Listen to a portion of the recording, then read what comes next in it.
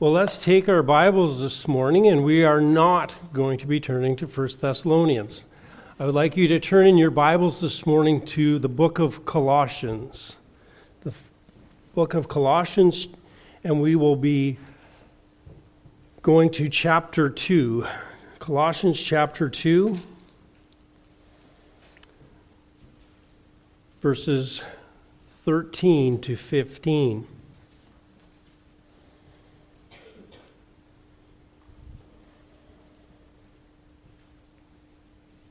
Paul writes, as he is superintended by the Holy Spirit, "When you were dead in your transgressions and the uncircumcision of your flesh, he made you alive together with him, having forgiven all our transgressions, having canceled out the certificate of debt consisting of decrees against us, which was hostile to us, and he has taken it out of the way, having nailed it to the cross. When he had disarmed the rulers and authorities, he made a public display of them, having triumphed over them through him." There ends the reading of God's inerrant word this morning. Join me in prayer before we go through our text this morning. Gracious Heavenly Father, we do thank you for your goodness to us, and we thank you for your word that you have given to us, a word that we could not have outside of your gracious revelation, the moving of the Holy Spirit as you move men to write it, so that we now have the very words of God with us, that we might know you, we might know what you expect from us, and that we are not left guessing, but that we can know for sure. And so today, as we look at your word, again, I pray that you would impress upon us the truths of your word as the Holy Spirit teaches us, and we would again see the glories of our Lord Jesus Christ in his death and resurrection and what he has achieved for us because of his great love. Pray that you will be again in the hearing of your word this morning, I pray. In your name, amen.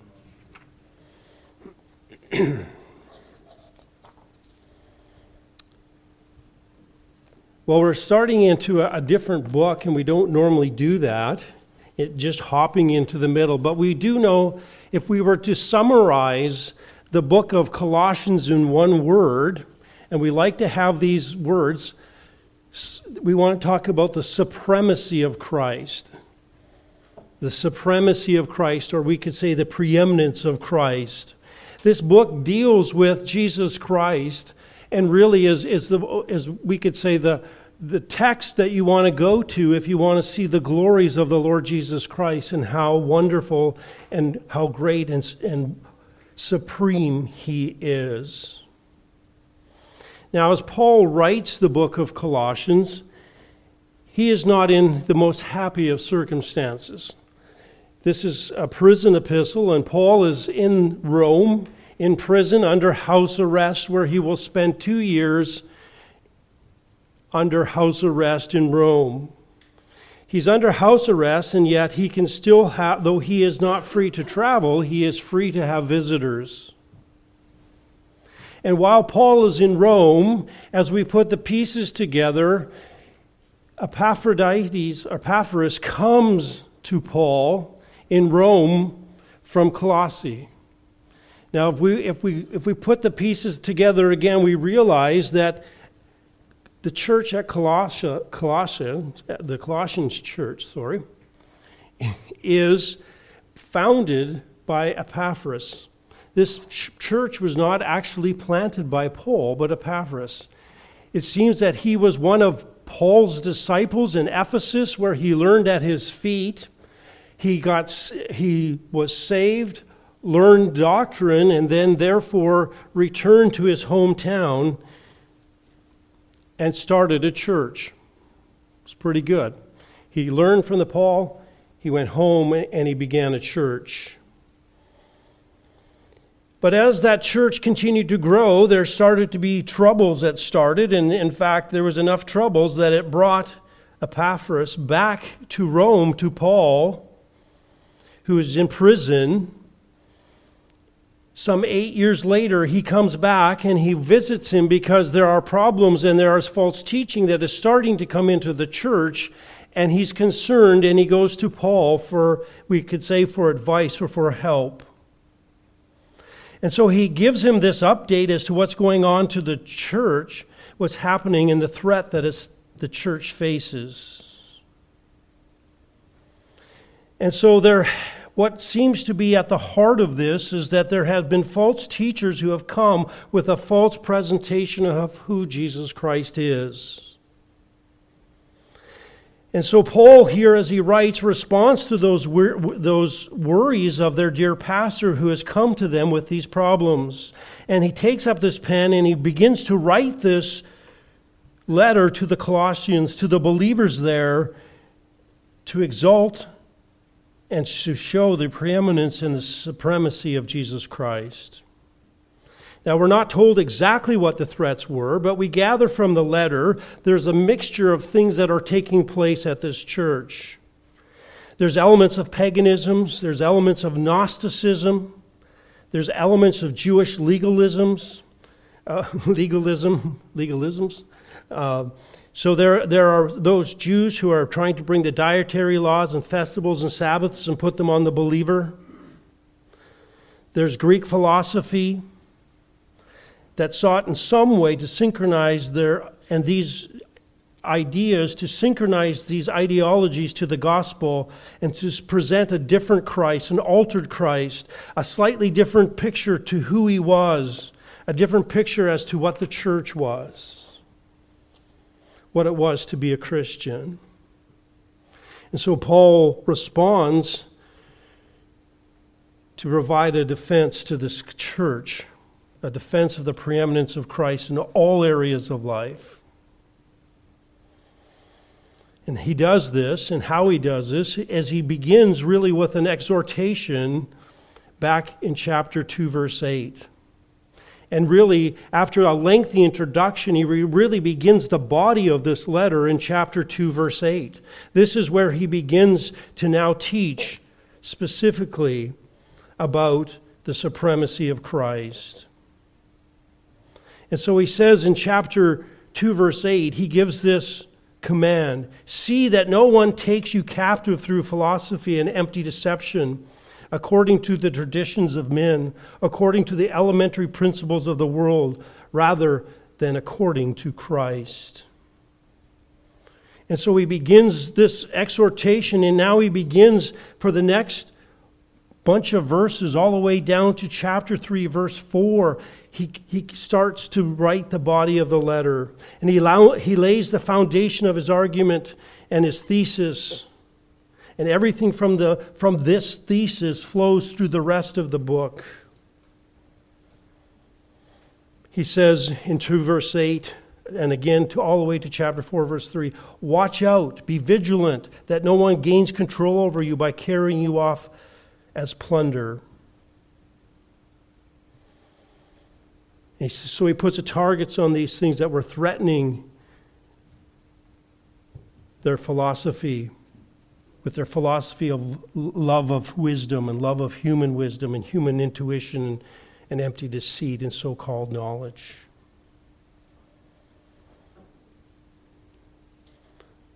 He says, be careful, Colossians. There's a knowledge that seems good. It looks good when you first see it, but it's really useless. It's deceitful. It's of no spiritual value.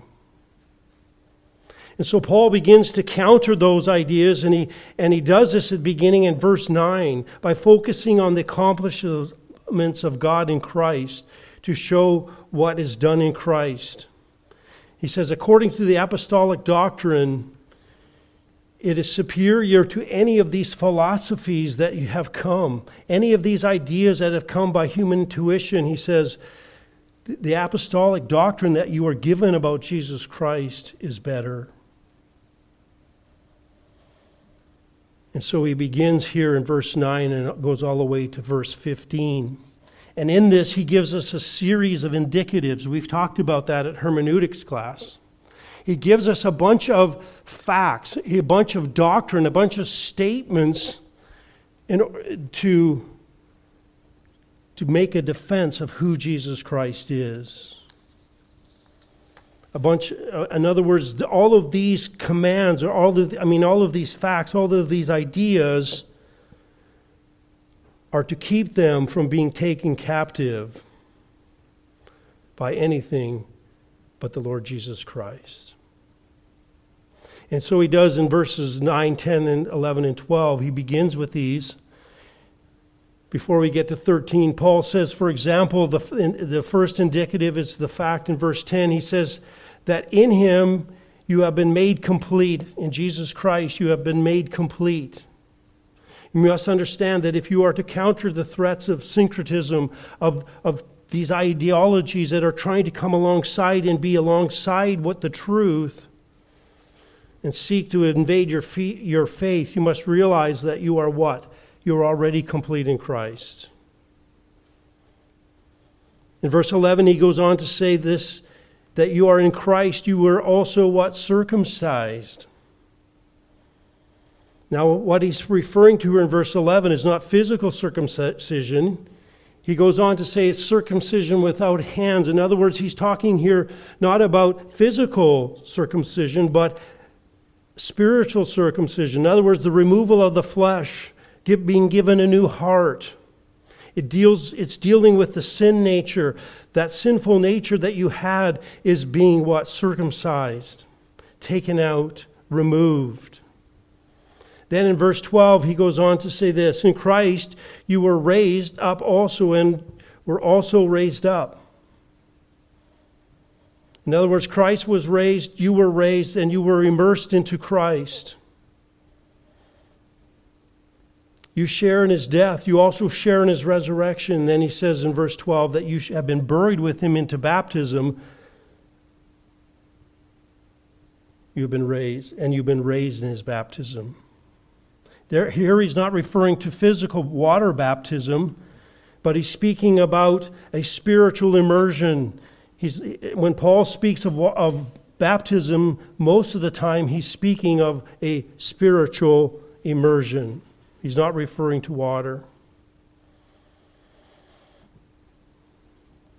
And so he says, you were buried with Christ by being immersed into him, in which you also received. You were raised up with him in faith. The working of God who raised him from the dead. So he says, understand these facts. Remember these things.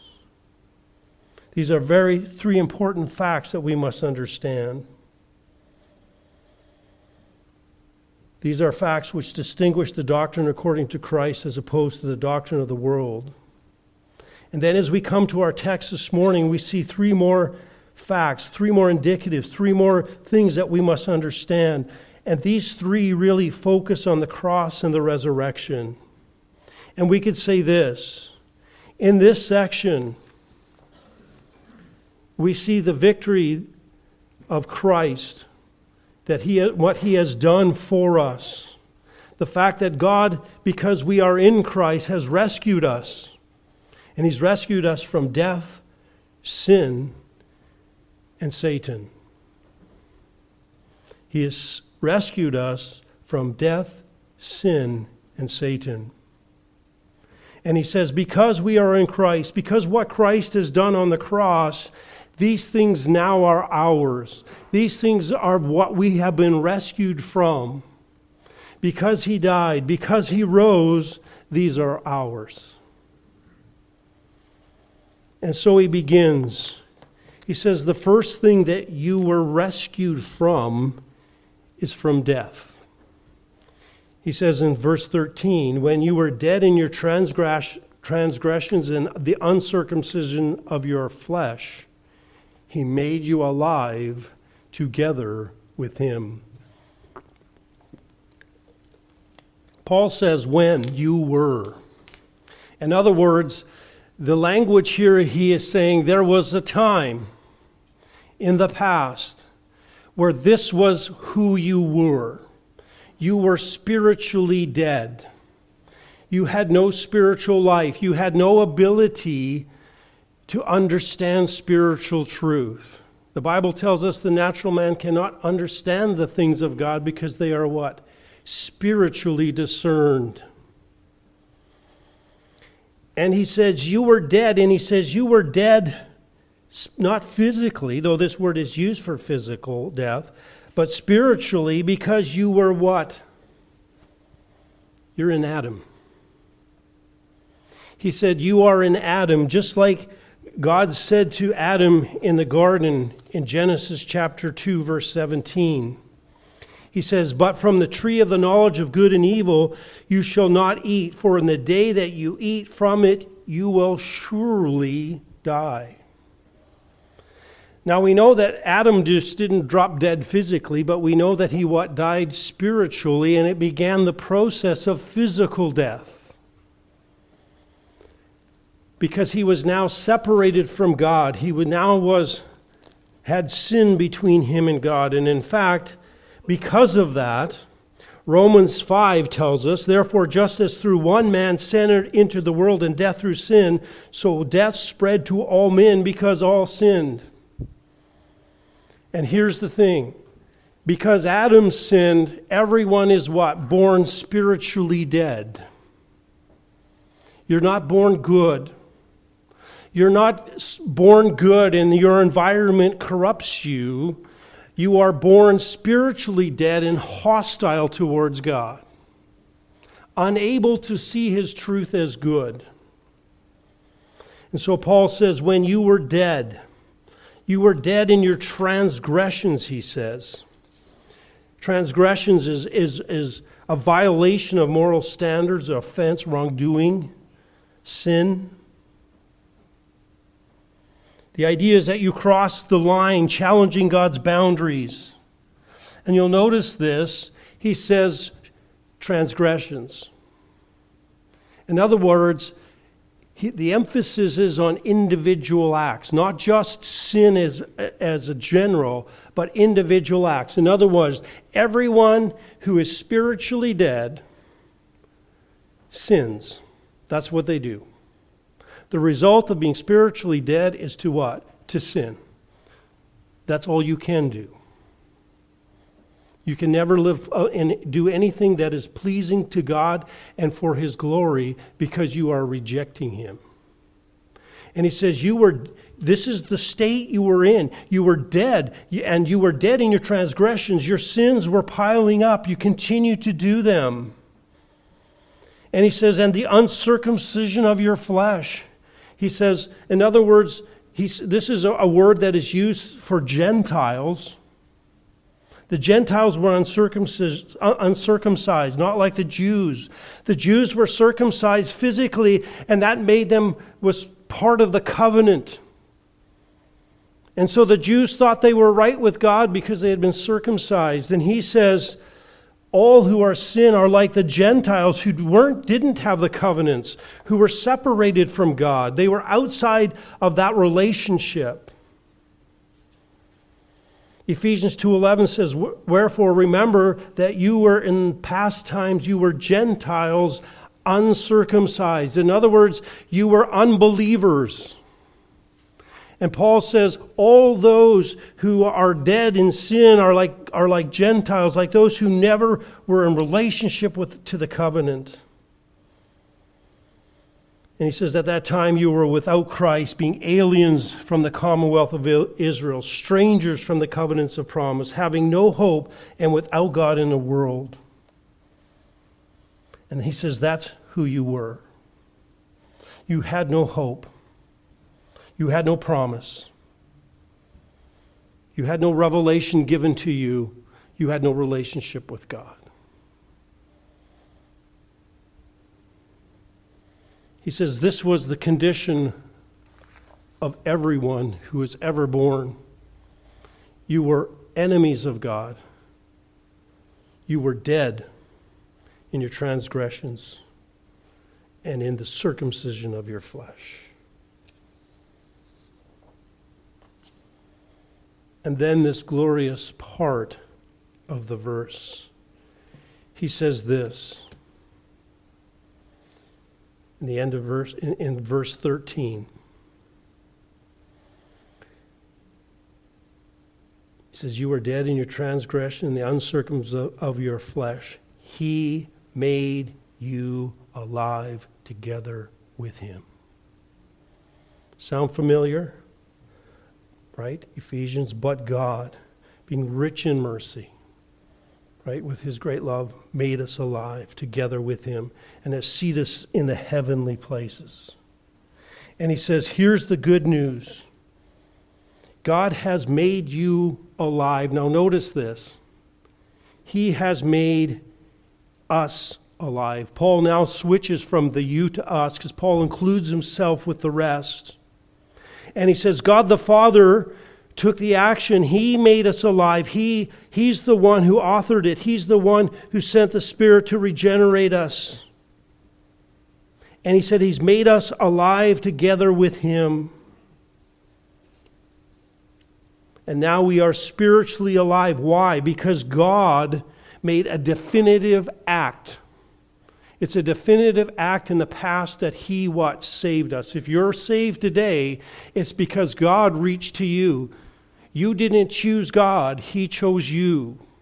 Now certainly you came in faith and repentance because when God regenerates you, that's what you do of your free will. But bottom line is, he made you alive.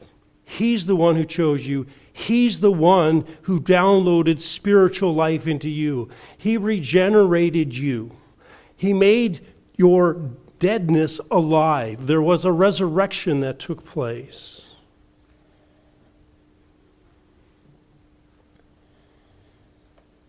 You'll notice this, he made us together with him. Speaking of a close, intimate union. It's a past completed action in this intimate union that has placed us together with Christ. Throughout the Testament, we find an intimate union of the believer with Christ affirmed. We are crucified with him. We die with him. We rise with him. We live with him. We reign with him. We are joint heirs with him.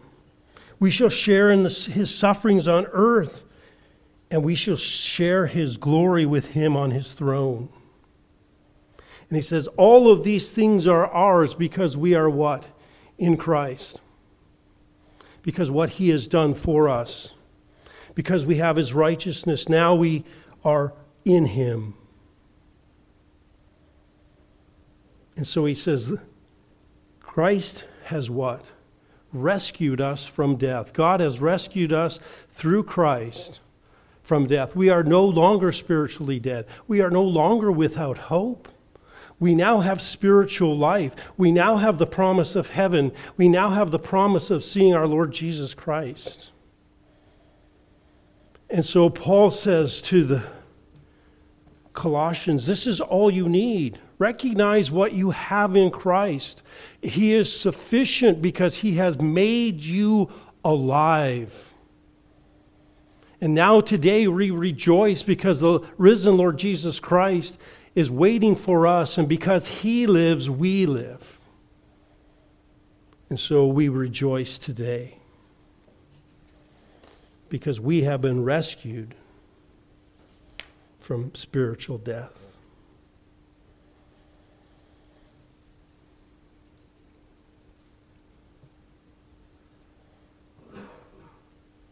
Secondly, we'll notice this. Not only has he rescued us from death, he's rescued us from sin. Now, he can't just forgive. God cannot just, as it were, let it go. God's love does not override his righteousness and his justice and his holiness. So how can it be that God could make us alive, us who were hostile to him, us who were sinning against him, us who had a hatred in our heart for him, us who blasphemed his name? How can it be that he could make us alive? How could he do that justly? How could he do that rightly? Well, he tells us here in the end of verse 13 and into verse 14, having forgiven us all our transgressions. Having forgiven us all our transgressions. Now, this word for forgiveness is an interesting word. It's not the normal word for forgiveness. It's a word that is centered around grace. In other words, this forgiveness was an act of grace. It was not earned. It was not something that God felt obligated to give, but it was completely by grace. And he says this forgiveness, this grace that was extended by God, has forgiven us of all our transgressions. All. Not some. Not the lesser ones. Not the less offensive ones. But every single one. No matter what sin that we committed before we came to Christ, no matter how heinous, no matter how awful, no matter how repugnant, God has forgiven what? All. Not some. All. We now have that forgiveness for everything. He's forgiven us all of our trespasses. Psalm 32:1 says, "Happy is he whose transgression is forgiven, whose sin is removed or covered." What a joy. Isaiah 1:18, "Come, let us reason together, saith the Lord. Though your sins may be as scarlet, they shall be as white as snow. Though they are as red like crimson, they shall be like as wool." How much forgiveness is there? Total. White as snow, white as wool. Isaiah 55:7, "Let the wicked forsake his way, and the unrighteous man his thoughts, and let him return to the Lord, and he will have mercy upon him.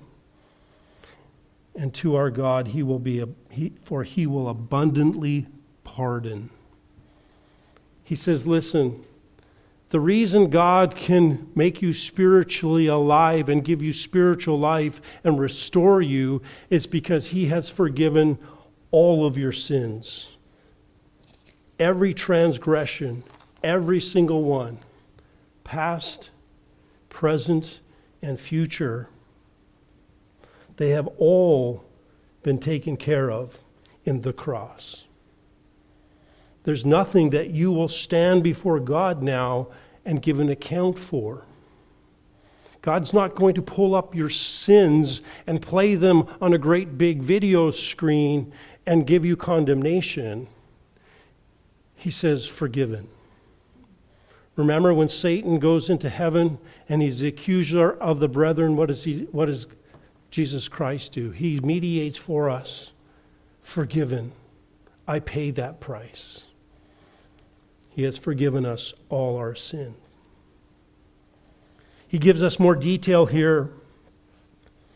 He says he's forgiven all our sins. How did he do that? Having canceled out the certificate of debt.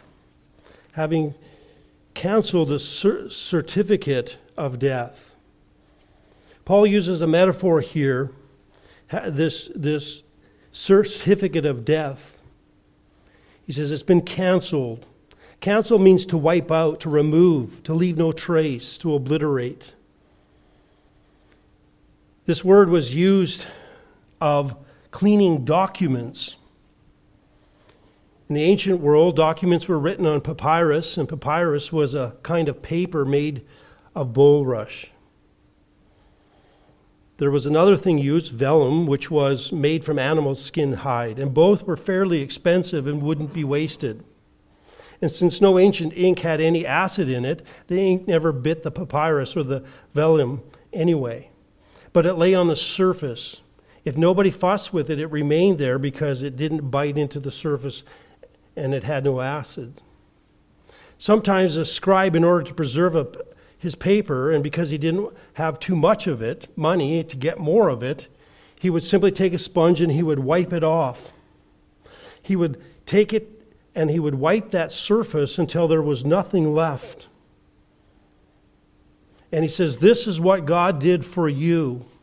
He said he took the certificate of debt and he obliterated, he wiped it out, he blotted it. He didn't just cross it out, he completely wiped it clean so that there is nothing left recorded on that papyrus.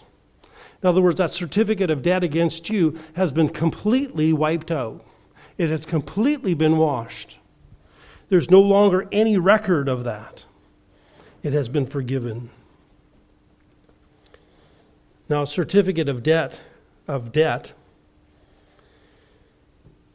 is really a handwritten document that is written to record a promissory note or an IOU.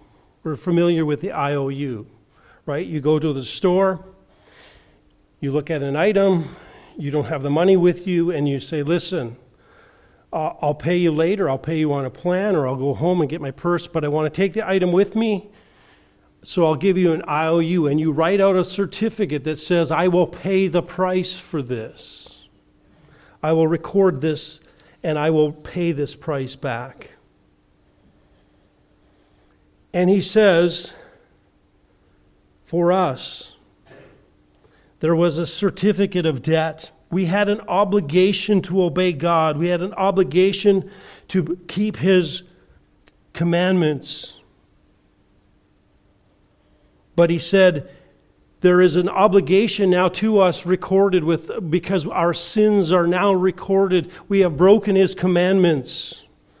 And that there's a mission of guilt for us.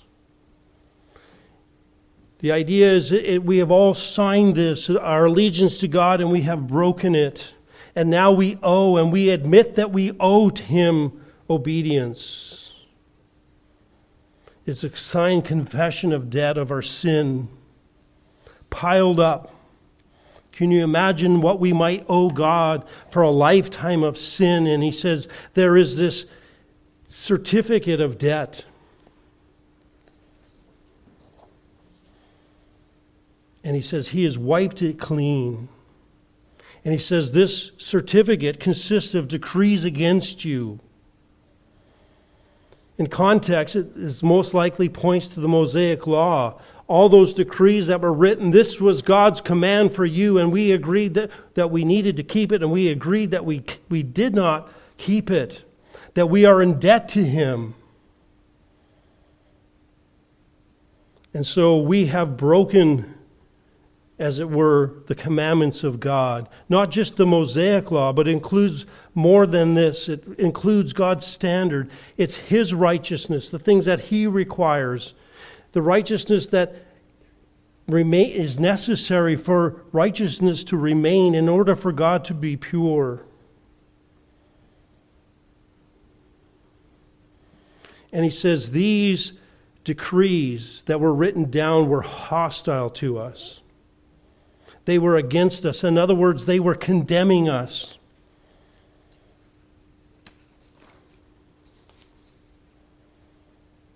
And he says, He's blotted it out. He has simply wiped the slate clean so that that certificate no longer is against us. In fact, he says He has taken it away and nailed it to the cross. Now, Paul is changing his picture here from the certificate of death, and he says He has taken away our debt, and He has what? Nailed it to the cross. And right away we see here that He has taken our sin and He has what? Nailed it to the cross. In other words, He has taken our sin and He has imputed it to Jesus Christ. He has set it aside from us.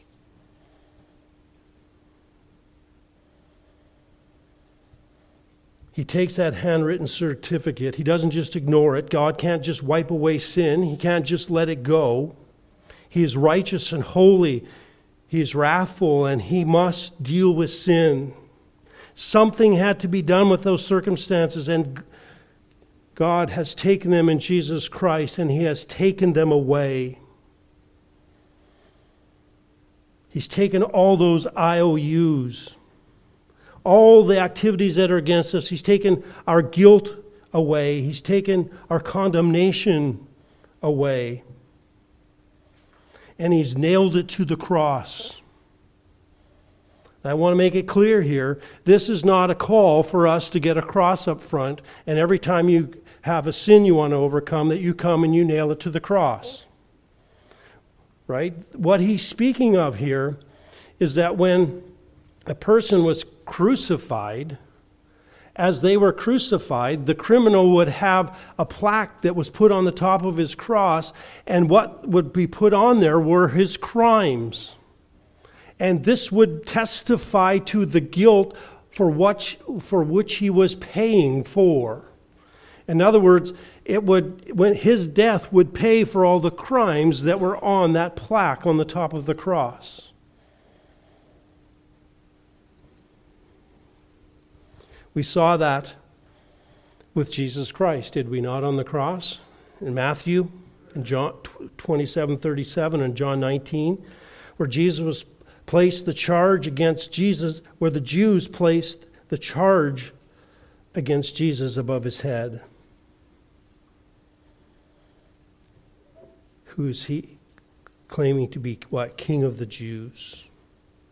That was his crime, claiming to be the King of the Jews. And so Christ, in his death, satisfied the demands of the law. Every sin that was against us has been paid for in the Lord Jesus Christ, because he nailed it to the cross. He died for our sins. And again, it highlights the completeness of the removal. It was taken away and nailed to the cross.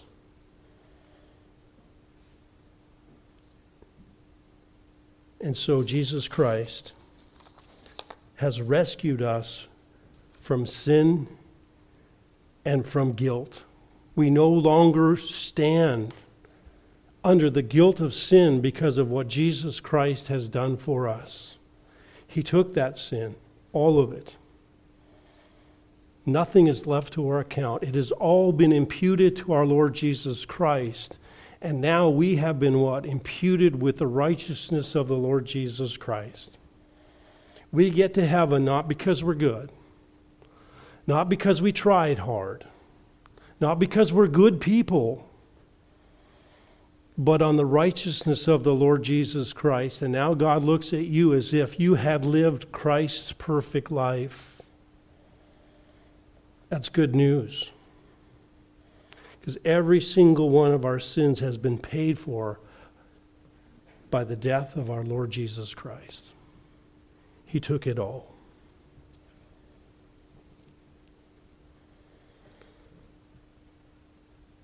So we've seen so far that God has rescued us from death. He's rescued us from sin. And now it says he rescues us from Satan. Verse 15. When he had disarmed the rulers and authorities, he made a public display of them, having triumphed over them through him.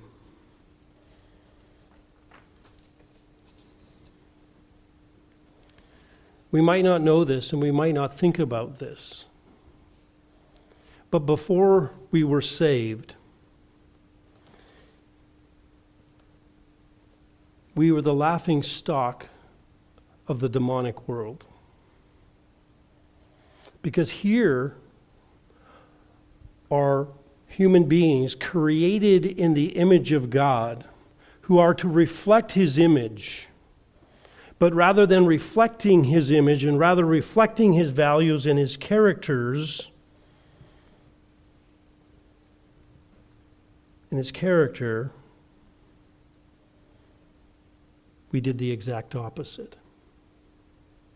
We defied him.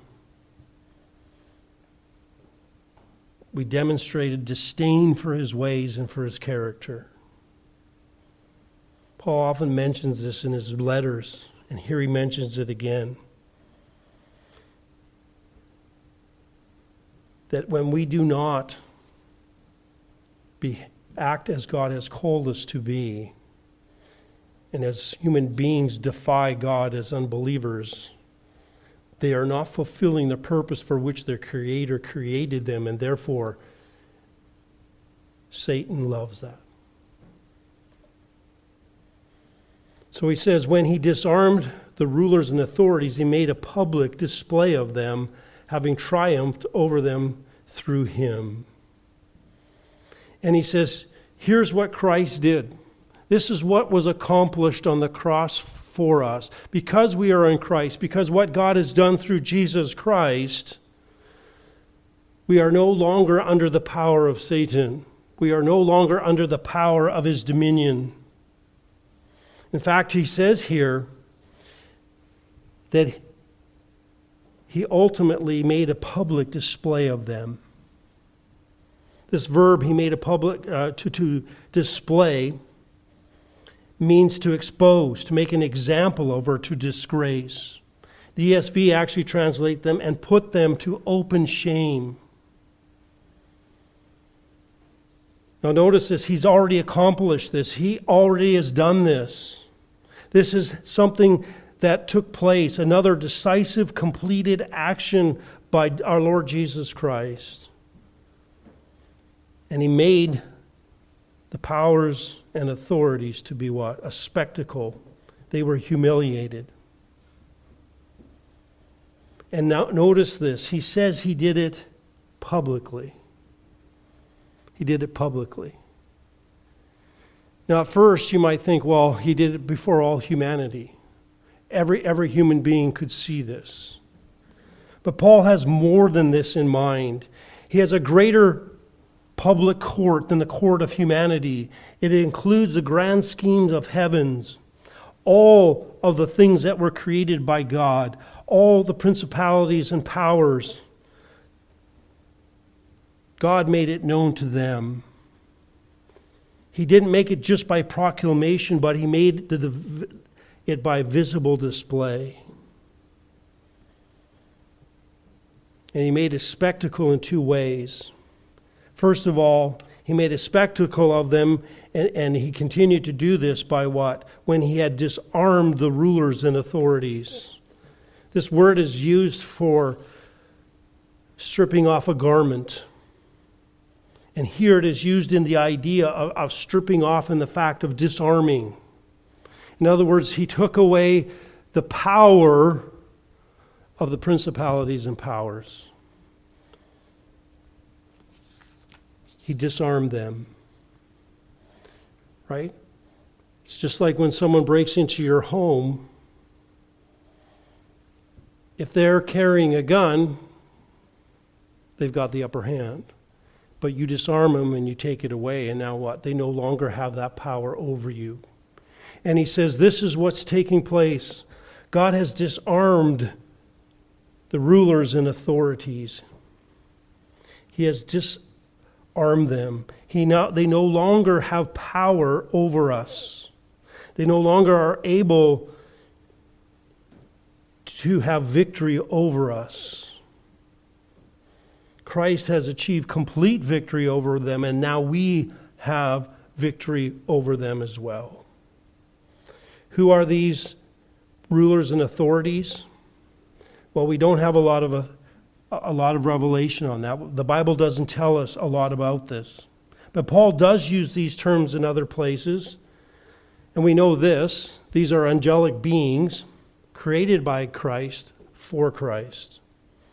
We look back in Colossians 1:16, for by him all things were created, both in heaven and on earth, visible and invisible, whether thrones or dominions or rulers or authorities. All things have been created through him and for him. So these rulers and authorities are what? Created beings. We know this, that they became enemies of God. Paul says in Ephesians 6:12, for our struggle is not against flesh and blood, but against, here's these terms again, rulers and against powers, against world forces of darkness, against spiritual forces of wickedness in heavenly places. And Paul says, we dare not think that the real issue that we face is created by humanity, but the whole world system is controlled and orchestrated by rulers and authorities. They became the enemies of God, and therefore what? The enemies of people. These have been defeated by God and subjected to Christ, according to Colossians 2:10. And in him you have been made complete, and he is head over all rule and authority. He now has conquered them. Ephesians 3:8, to me, the very least of all the saints, this grace was given to preach the Gentiles the unfathomable riches of Christ and bring to light what is the administration of the mystery which has for ages has been hidden in God and hidden in God who created all things, so that the manifold wisdom of God might now be made known through the church to the rulers and authorities in the heavenly places. Paul says men and women are saved, and as the church gathers, it's not so much what the world thinks. That's very small importance, but the angelic realm observes God's redemptive activity. They see the church. They see God's saving redemptive plan as he saves his own. And so they are humiliated. They can no longer control. They can no longer overtake.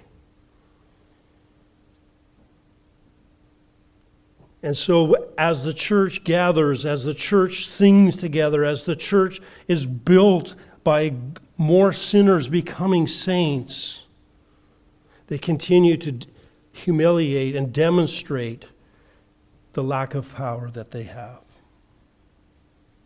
Not only are they neutralized by being disarmed, but also, he says, having triumphed over them. Triumph has the idea, it's a technical term that means to lead in triumph. In the imagery of Roman generals leading their troops in triumph. They used to go to battle, and when they won, the Roman general would come back and he would march through the city in a long procession. Proceeded into the city. There would be those who had trumpeters and with the spoil, and then there would be those who were captive in battle. And he would display them in front of the city. These are the ones that we have captured. These are the ones that we have taken. This is the spoils of war.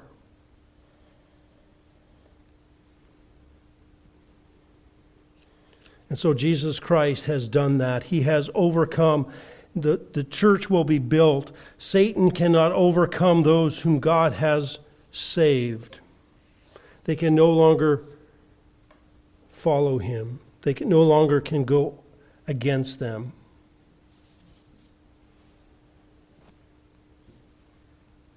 It's funny because you can imagine Satan and his hordes at Jesus Christ's crucifixion. Right? Can you imagine the delight? We've got him. Right? He's either going to give up on the cross or he's going to die on the cross. We're winning. We've got him in weakness. Look at the shame that is being brought upon him. They thought they were bringing shame on Christ through putting him in the grave and his burial.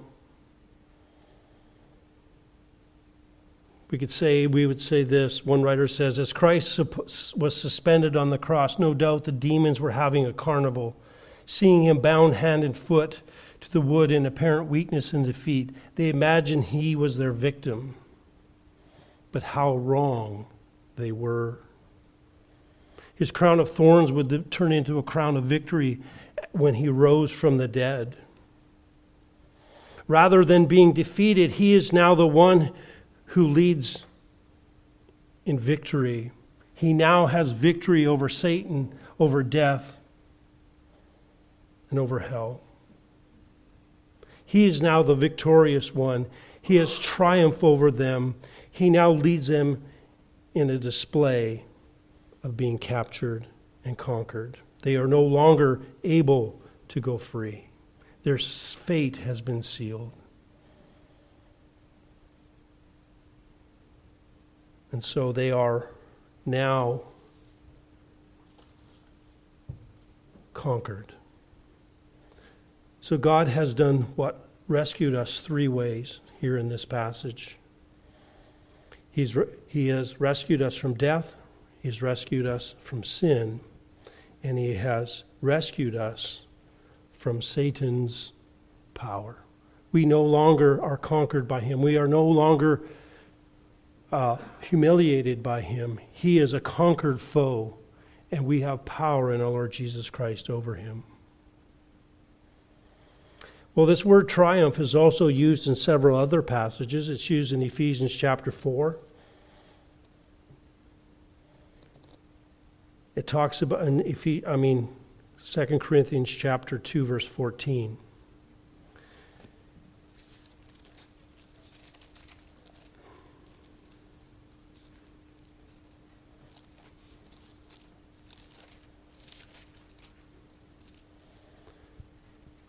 But thanks be to God who always leads us in triumph in Christ and manifests through us the sweet aroma of knowledge of him in every place. The same idea again is again back to Ephesians. The same idea is talked about in Ephesians chapter 4.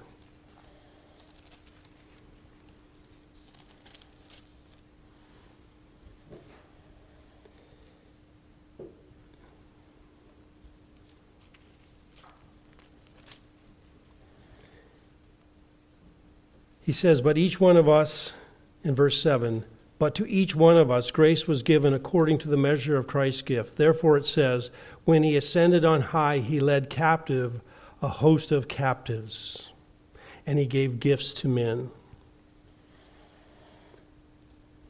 When a Roman general went to war, not only did he bring the booty and all of the treasure that they had won, not only did he bring the captured enemy through the city,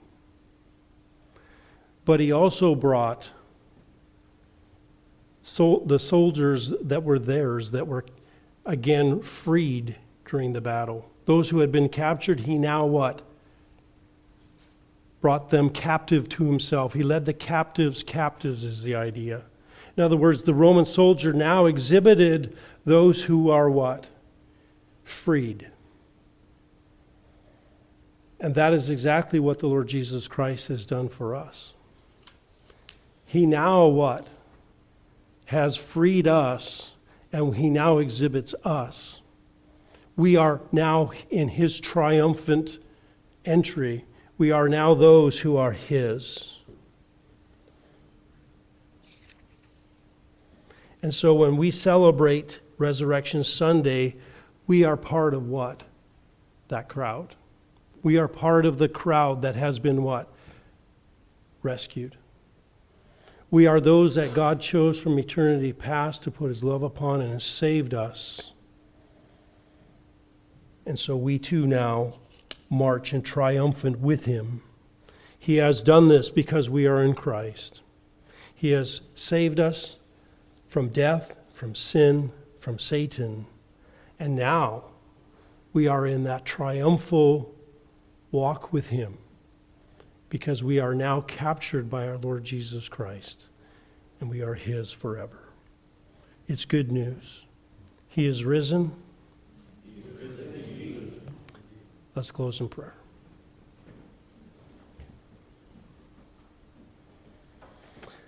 Heavenly Father, we thank you again for your word. And we thank you that in Jesus Christ we are more than conquerors. And that because of what he has done for us, we will no longer we are no longer dead spiritually, but alive. That we will never have to pay the price for our sins because it has been canceled and wiped out. You have nailed it to the cross. You have paid it in full.